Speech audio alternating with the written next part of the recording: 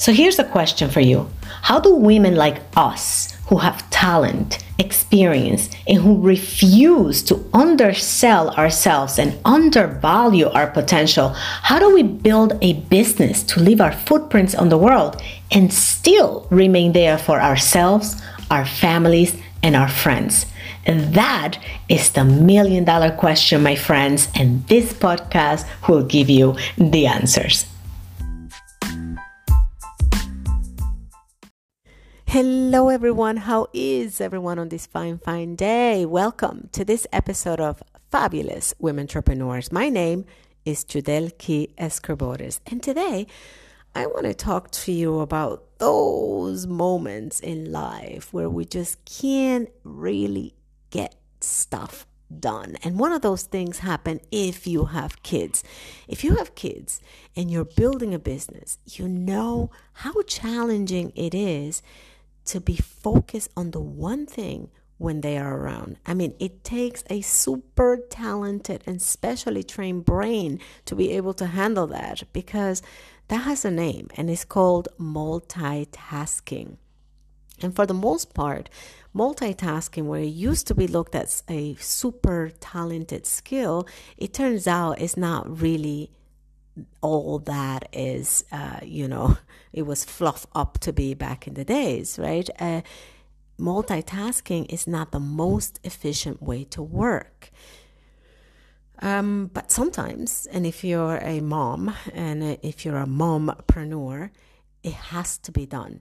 You have to be able to get stuff done while you're being interrupted all the time. And this happens generally when the kids are home from a school break. Because what do you do with the kids when they're on break? And what do you do with your business when the kids are home, right? When that happens, when the kids are on school break, it's very, very easy to drop the ball on the business front. Because after all, family and kids come first, right? But we need to be able to, as women entrepreneurs and mompreneurs, we need to be able to juggle those things. We need to be able to juggle both balls, the business ball and the kids ball at one time. And this is our art. So how can you continue to burn that business fire while the kids are on school break? You don't want to neglect your business. You don't want to neglect your kids. You know what happens. And if you were in business and you were at work, you know what happens when you go on vacation for a week, right? You come back and you don't even remember your password. I know it used to happen to me. I'm just like, what was that? I'm calling IT all over the place. I'm like, you got to reset the password. I have no idea. It was 2 weeks in the Caribbean and I'm done now. Like, I have no idea. I don't even know what the address is of this business. So basically the same thing happens to your business when you're burning the fire from home, right? You go on vacation, you break away because the kids are on vacation. You come back and it takes a while for you to get back into the routine and into the mode. So in order to keep that fire burning, in order to keep going even when the kids are home, we thought about maybe a few things that you can do. And this just happened to me because the kids were on vacation last week. There are a few things that we can do as mompreneurs and women entrepreneurs in order to continue to be creative and continue to get the wheel in motion on our businesses. Do not drop the ball. And one of the things that I personally prefer to do is to get up early in the morning. I'm an early riser. It wasn't always like that, okay? You can train for absolutely everything. That's the beauty of our brains and our bodies. So one thing is to get up really early in the morning. I mean, kids naturally will be getting up late, right? Because they can finally sleep in. And that's a blessing. I mean, they can sleep. Most kids that I know can sleep a good 10 to 11 to 12 hours. So we adults, we don't need that much. If we get 7 hours of sleep, we're actually good and functional. Most adults. So if you go to bed at a decent time, because, at night we tend to be like, oh, okay, now it's me time. And now you're like trolling around. That was German. And now we're like, moving around the apartment, doing things and moving things around and shifting things and getting housework done and stuff like that, or maybe watching a terrible movie that you fall asleep in front of the television. Instead of doing that, just consciously get into your bed and go to bed at a decent time. Listen to your body when you need to sleep, and just go to bed and sleep, and get up early in the morning. Get up early in the morning, just like you would, when you're preparing the kids for school and things like that. And then you have some sacred time in the morning where there is no interruption, and you can get stuff done, right? The next thing that you can do is, and kids are very happy about this, is to schedule play dates.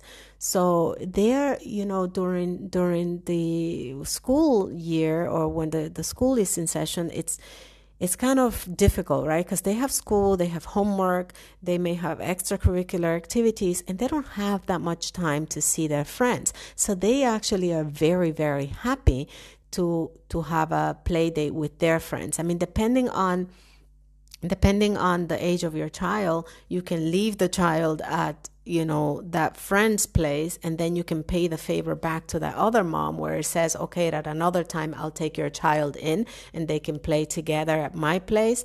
And either way, when there are two kids together that they haven't seen each other for a while, they're going to be normally playing better than siblings, right? And you will have some quality time to work on your business.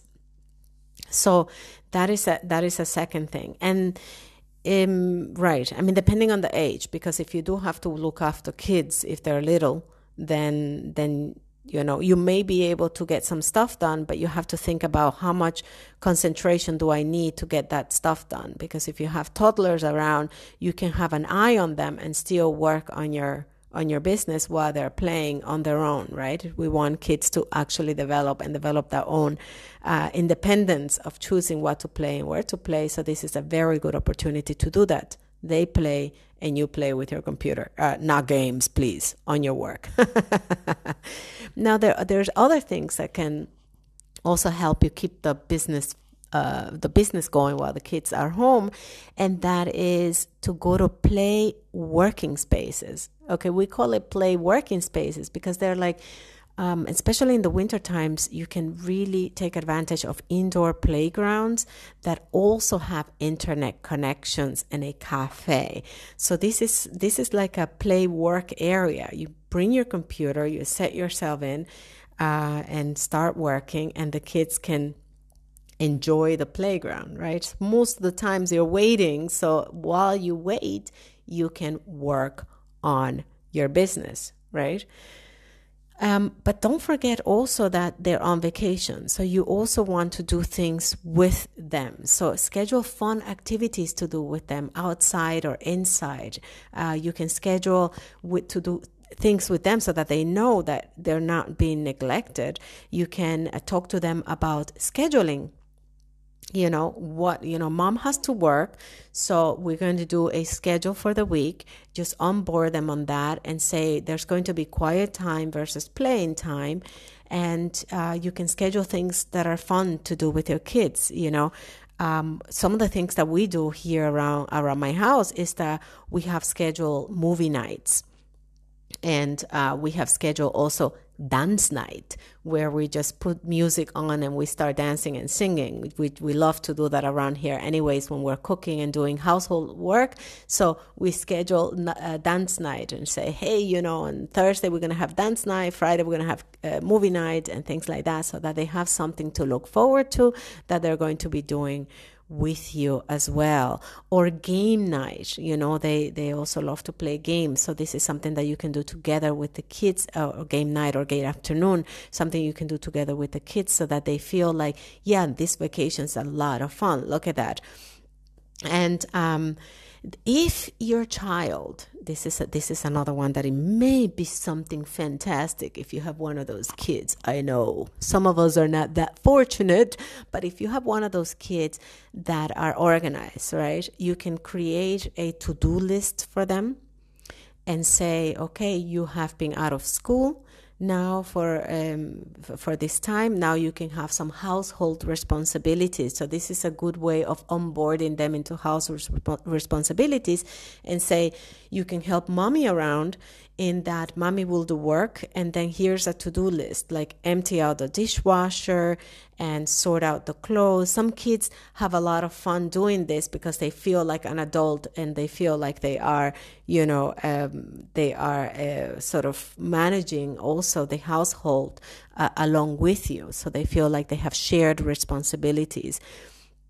In my household, for example, we have assigned tasks, okay, but these things happen for the most part all the time. So one has to dry the pots if we're doing dishes, and the other one is to empty out the dishwasher, etc., or put out the clothes and put out the laundry. These happen generally in my household, but then you can add, for example, other tasks that they haven't done before, so that they also learned how to take care of their space, right? Now, this last one may not work with most kids, but it is definitely a possibility if you have one of those children that are very eager to and helpful.